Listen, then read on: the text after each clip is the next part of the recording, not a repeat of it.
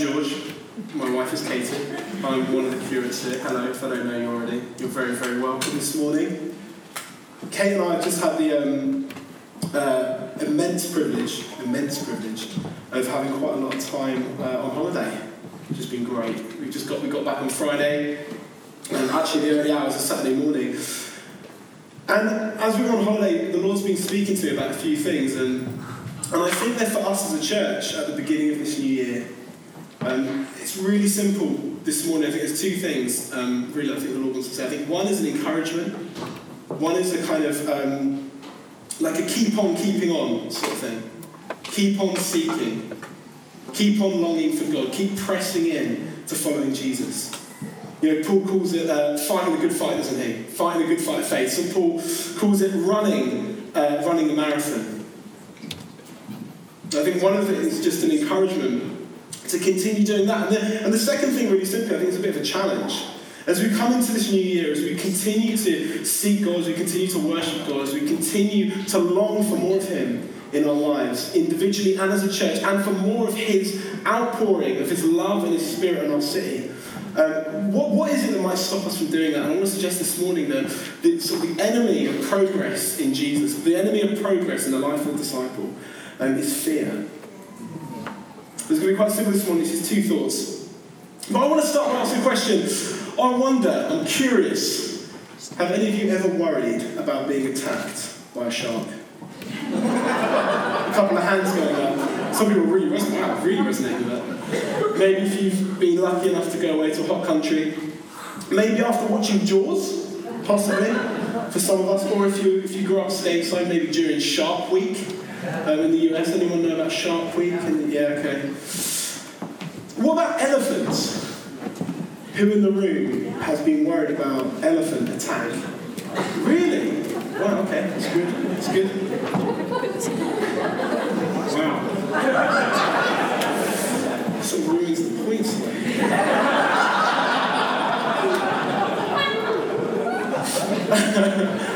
Well, I heard, well, this is supposed to be a surprise to us all, that you're over 50 times more likely to be killed by elephant than by shark. In fact, the fatalities of shark attacks every year, fatal shark attacks, are average around 5 globally in a world of over 6 billion people. There are around 5 fatal shark attacks a year. And even the number of non-fatal shark attacks, we are going somewhere with this, is relatively low. Globally, it averages about 60 shark attacks a year, even in places that are really popular with sharks. But 200 people a year are killed by elephants. And you can't, on average, I would say, although this might be ruined now, on average I would say most of us are more scared of sharks than we are of elephants. Is that pretty agreeable? Well, the average person is more scared of sharks than elephants. And why is this? I think there's a bunch of reasons. I think there's a whole bunch of reasons for this. But typically we typecast sharks, don't we, as kind of like the villains. As sort of sinister and sort of brooding and waiting for us in the depths of the water. And elephants tend to be sort of friendly, happy-go-lucky, entertaining people. And like, think that you might know someone it reminds you of. But think of Dumbo, or the elephant in the Disney Tarzan movie. You see, media has such a power, the way that we portray things has such a power to create fear within us. Why is it that we would fear sharks so much? Well, the truth is that one shark attack with the right amount of media scare behind it can clear beaches for an entire summer, can't it? We spend so much of our lives, I spend so much of my life, fearing irrational things, being worried about, being scared of things that really don't matter, that are likely never to happen to me, or in the grand scheme of the universe really don't matter. Kate and I were coming back from the airport on Friday, from Luton Airport, and I felt genuinely anxious that there wouldn't be a service station with a McDonald's on the way back to Nottingham. We spend so much of our lives worrying about things that don't matter. And on a more serious note, our society and our culture doesn't just accept fear. It kind of embraces it, right? It even feeds into it. You know, we become become fearful. Whatever way you voted in 2016, both sides of the Brexit debate are fearful. We're full of fear. It's an unknown. We don't know what the outcome's going to be, and this thing was supposed to make us less anxious. This thing was supposed to move us forward, arguably, has left us on both sides of the fence just more fearful. We see it in institutions. We see, insurance, right, is literally the betting against things going wrong in your life, right? It's interesting thought, but we're so fearful, we're so wrapped with anxiety. Even media outlets, political groups and ideologies with the right spin can feed on our fear as people. Political groups with the right amount of kind of advertising know-how and savvy can cultivate fear in a whole community and then feed off of it to win even whole election cycles. Our society is wrapped in fear and anxiety. So it's no wonder that the most repeated command in all of Scripture by God is do not fear. Don't be afraid. God knows our propensity as human beings to become fearful, to live lives of anxiety and worry and fear.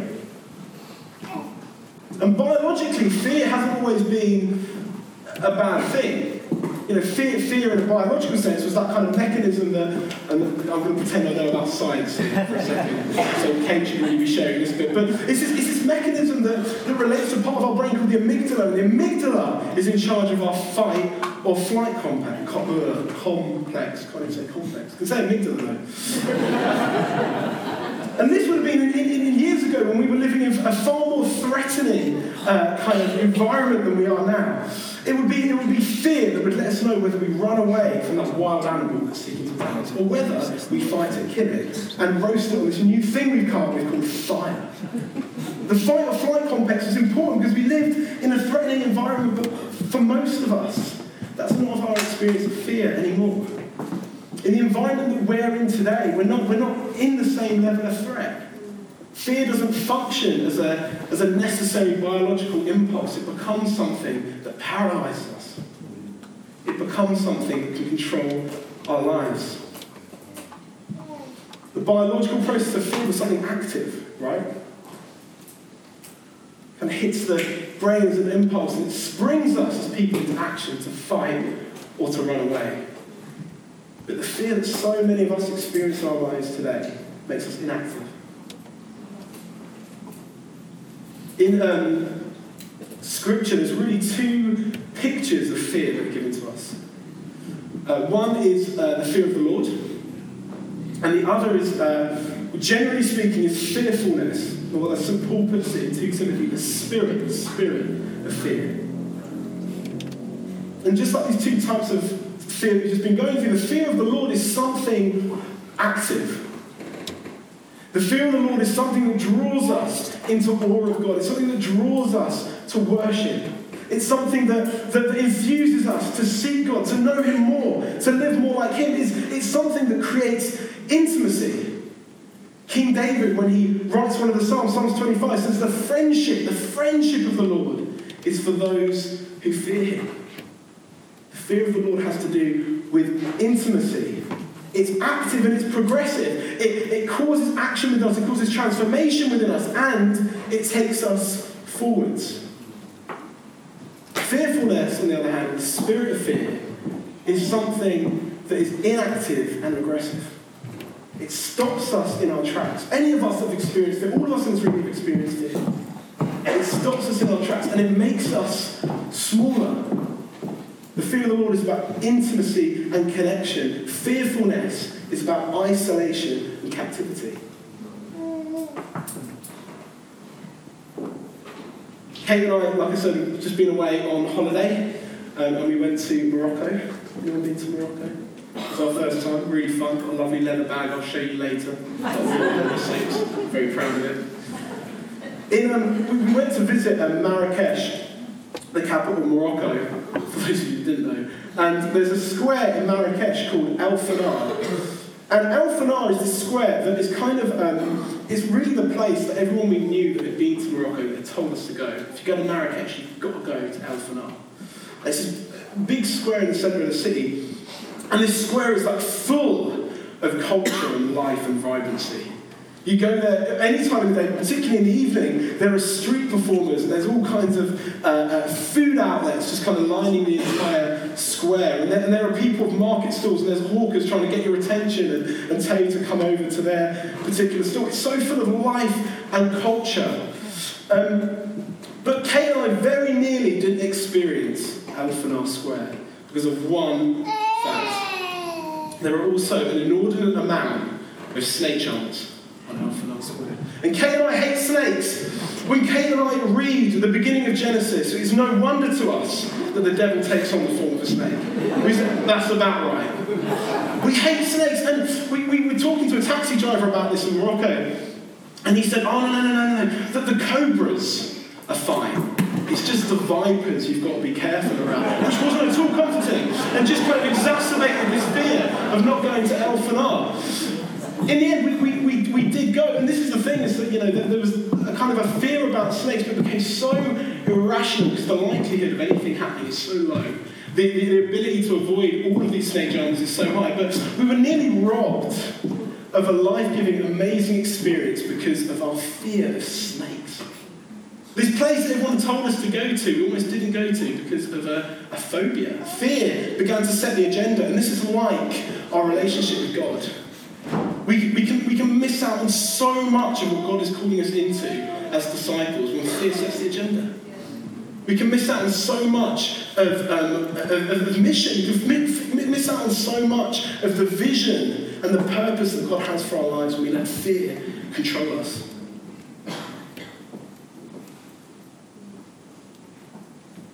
I don't know if you're like me, but this word fear, sort of in everyday life, I kind of sanitize slightly, and I call it worry. Worry sort of sounds a little less classical, doesn't it? Sort of sounds like less big than fear. But in my own experience, worry is just when I make a habit of fear. Jesus, in our passage today, is talking to the crowds about worry, isn't he? Why don't we read the passage that John read to us again? Matthew 6, verses 25 through to 34. Jesus says this: "Therefore I tell you, do not worry about your life, what you will eat or drink, or about your body, what you will wear. Is not life more than food, and the body more than clothes? Look at the birds of the air. They do not sow or reap or store away in barns, and yet your heavenly Father feeds them. Are you not much more valuable than they are? Can any one of you, by worrying, add a single hour to your life?" This whole thing of fear being inactive is what Jesus is putting on there. Fear doesn't create anything. Can any of you, by worrying, add a single hour to your life? And why do you worry about clothes? This is another big one. You worry about fashion incessantly, right? Anyway, sorry. As you can tell, I don't. Verse 28. Back on track, George. "See how the flowers of the field grow. They do not labour or spin. Yet I tell you that even Solomon, in all of his splendour, was not dressed like one of these."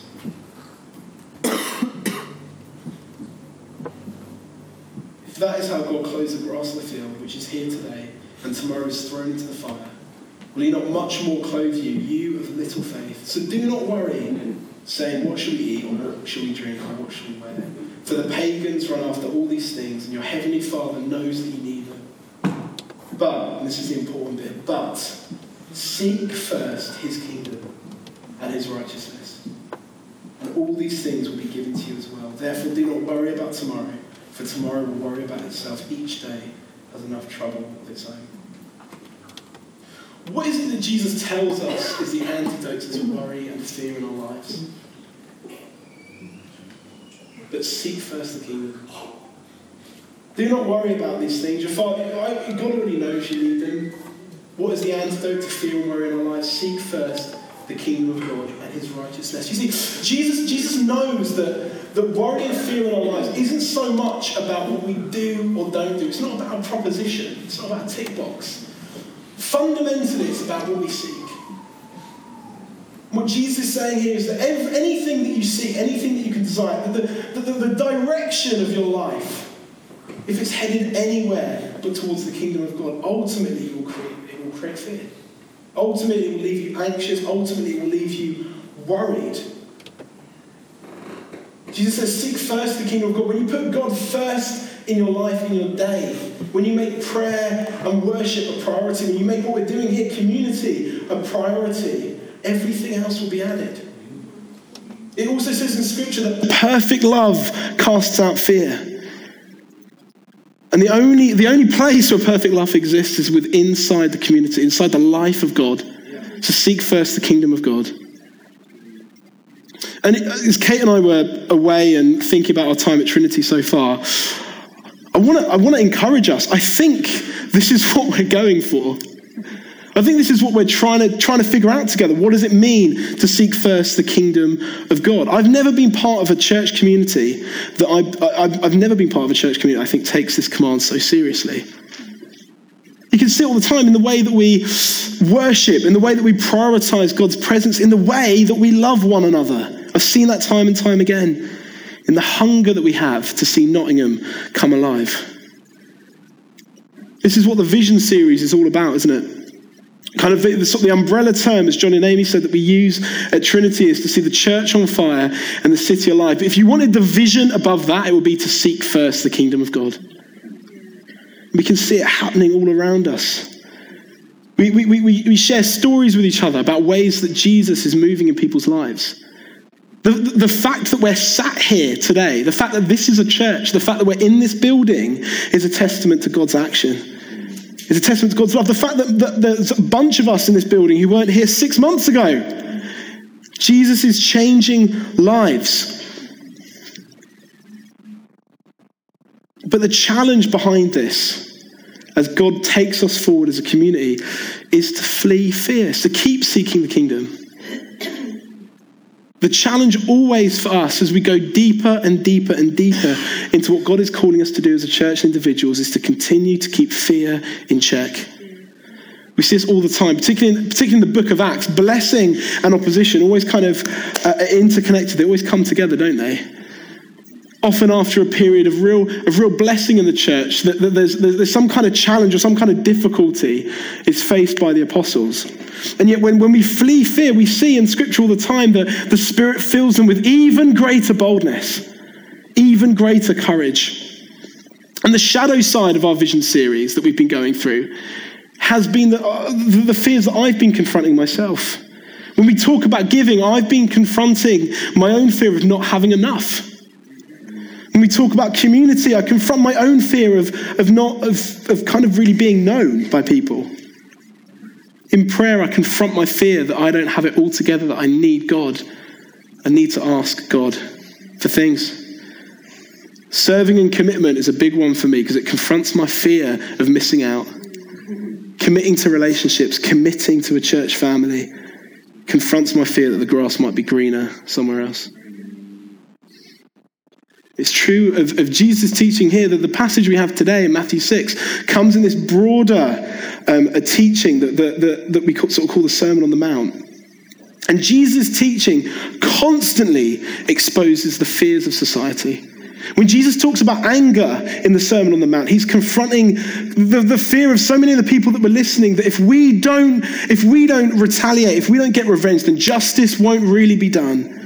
Can any of us relate to that? When I'm angry, that's how I feel. I have this fear that if I don't do something about it, justice isn't going to be done. There needs to be fairness, and I need to be the one to make it fair.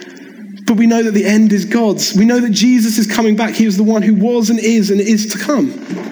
That he is perfect justice, and when he makes all things new, perfect justice will flow like a river.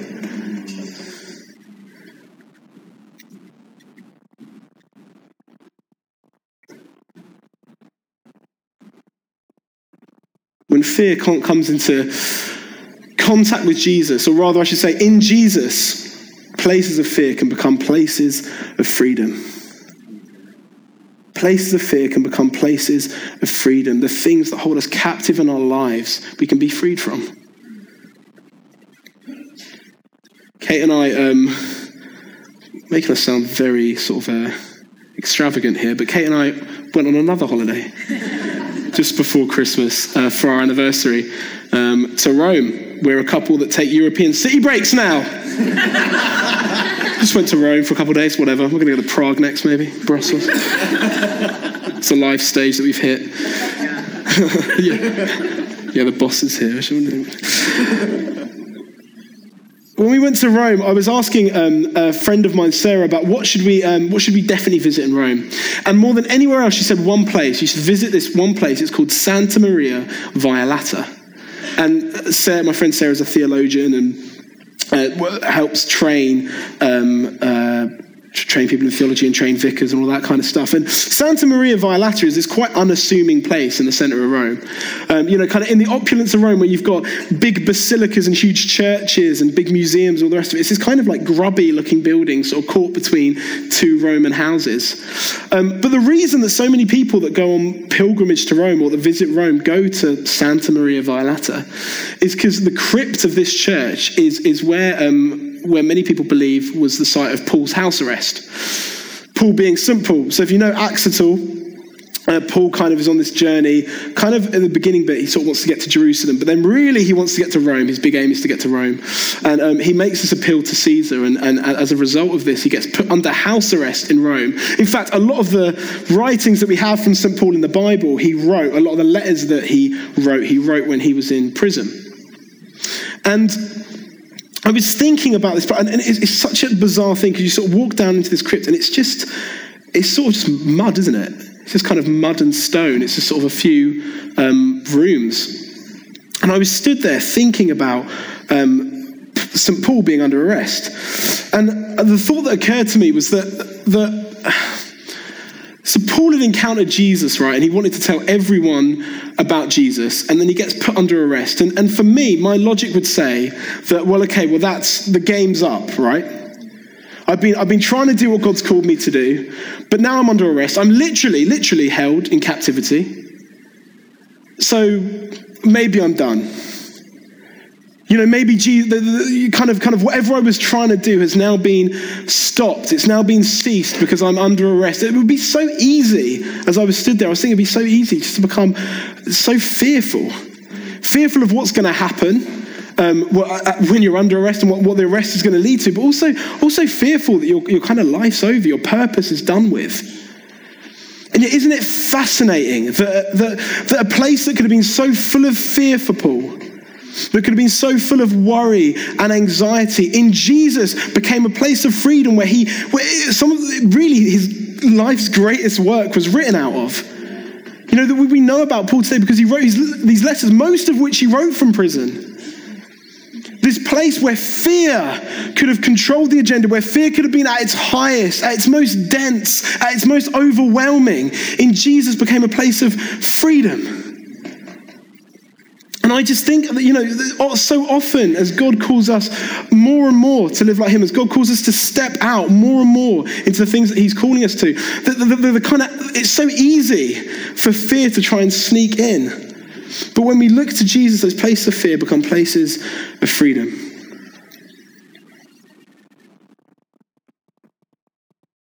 A world full of self-help books on how to stress less, on techniques and tips on how to drum up courage. My brother, if he's stressed, has a cigarette. Says it helps calm him down. It doesn't. Jesus gets to the root of the issue, doesn't he? Because if we seek ourselves, if what we're looking to is ourselves, there's very little hope. There's a lot of reason to fear. If what we look to is the world, if what we look to is some kind of sort of slightly vacuous, vapid self-help, a few techniques, there's a lot of reason to be fearful. When we look to God, there's reason to be hopeful. There is reason to worship. There is reason to expect for our lives to be bigger, to expect for our souls to thrive? So the simple question, I think, this morning, as we go into a new year, as we look out on 2019 as a church and as individuals here today, is like, what are we seeking? Jesus identifies the root of fear as not being about a proposition, but about what we're seeking. I asked myself this question as I was preparing the sermon. As I go into this year, do I seek success more than the kingdom of God? Do I seek popularity more than the kingdom of God? It's a big one for the Pharisees in the Gospels, right? Do I seek security more than him? Even for me, happiness. Sort of seeking happiness, and culturally this is a big thing, isn't it, right? The pursuit of happiness. Even seeking happiness above God really is linked to the fear of not wanting to suffer, the fear of avoiding hurt, of avoiding pain. What is the main force at work in your decisions as you enter into this new year? When you make a decision, is it out of fear or is it out of love? What are we seeking as we begin this new year together? I just want to read one thing and then we're going to finish and we'll pray. In Philippians, one of the letters that Paul wrote from prison, maybe even that he wrote when he was under house arrest in Rome. Chapter 1, verse 28 says this. This is Paul speaking. I may hear that you are standing firm in one spirit with one mind, striving side by side for the faith of the gospel. It's the important bit. And not frightened in anything by your opponents. This is a clear sign to them of their destruction, but of your salvation, and that from God. Paul is writing from prison himself. He's writing from a place that can be so full of fear and anxiety and worry. And he's writing to a people who are suffering as well. The people that are being persecuted as well for what they believe, for their faith in Jesus. And yet Paul says, without being frightened in any way by those who oppose you, this is a sign to them that they will be destroyed, but that you will be saved. The point is this: the enemy isn't just disappointed, the devil, whatever word you want to use. It's not just that he's disappointed when we don't fear. When we don't fear, the enemy is reminded that he's doomed. The enemy is reminded that he's lost, that on the cross and in the resurrection, Jesus' kingdom is the one that's prevailed. Jesus, the kingdom, is the one that's going to make our church more and more burst into flame. It's going to make our city come alive. Our circumstances aren't Lord. Our fears aren't Lord. Our anxieties aren't Lord. Jesus is Lord. It's his future that we're heading towards, the recreation of all things. When we denounce fear, we pour out judgment upon everything that is evil in this world. We pour out God's judgment on everything that is wrong, on everything that is broken. We say your end is death. What kingdom do we live in? I'm going to finish with this. I wrote a few of these, and I think maybe, why don't we stand, actually? Why don't we stand? Let's do this, and then we'll pray together. The choice that, the question I think God was asking me when Kate and I were on holiday is, what kingdom do you want to live in this year? Not just about seeking. Yeah, we want to seek first the kingdom of God, but then what kingdom do you want to live in? Do you want to live in a kingdom of fear? Do you want to live in a kingdom ruled by anxiety? A kingdom that would be so easy to follow and to absorb because of the world that we live in? Or do you want to live in the kingdom of God this year? So I wrote a few things, and if these resonate with you, I just would encourage you to claim them for your life this year. Maybe you want to add some of your own. They're not particularly articulate. What kingdom do we want to live in this year? The kingdom of fear says be timid, and the kingdom of God says be brave. The kingdom of fear says you can't be loved, and the kingdom of God says you are eternally, completely, unconditionally loved. Fear says you won't have enough, and God says, I will provide. Fear says be realistic. God says dream dreams. Fear says step back. God says step out. Fear says try harder, and God says you are enough. Fear says tell no one. God says tell the world. Fear says, be afraid. God says, be free. Fear says, I'm alone. And God says, I'm with you always, even to the end of the age. Fear says, I'll never find rest. God says, come to me and I'll give you rest. Fear says, I'm not understood. And God says, I know you by name. Fear says the future is scary. God says, I have a good future. Fear says it's all getting worse. God says, I'll make all things new. I'll do it. Fear says, I can't talk to that person. God says, I've sent you to them to share good news. Come on, mission. Come on, prayer on the streets on Wednesday. Fear says, God wasn't there. God says, I was with you every single step. Fear says, I have too many doubts. And God says, I can take them all. Fear says, I'm small. And God says, you can slay giants.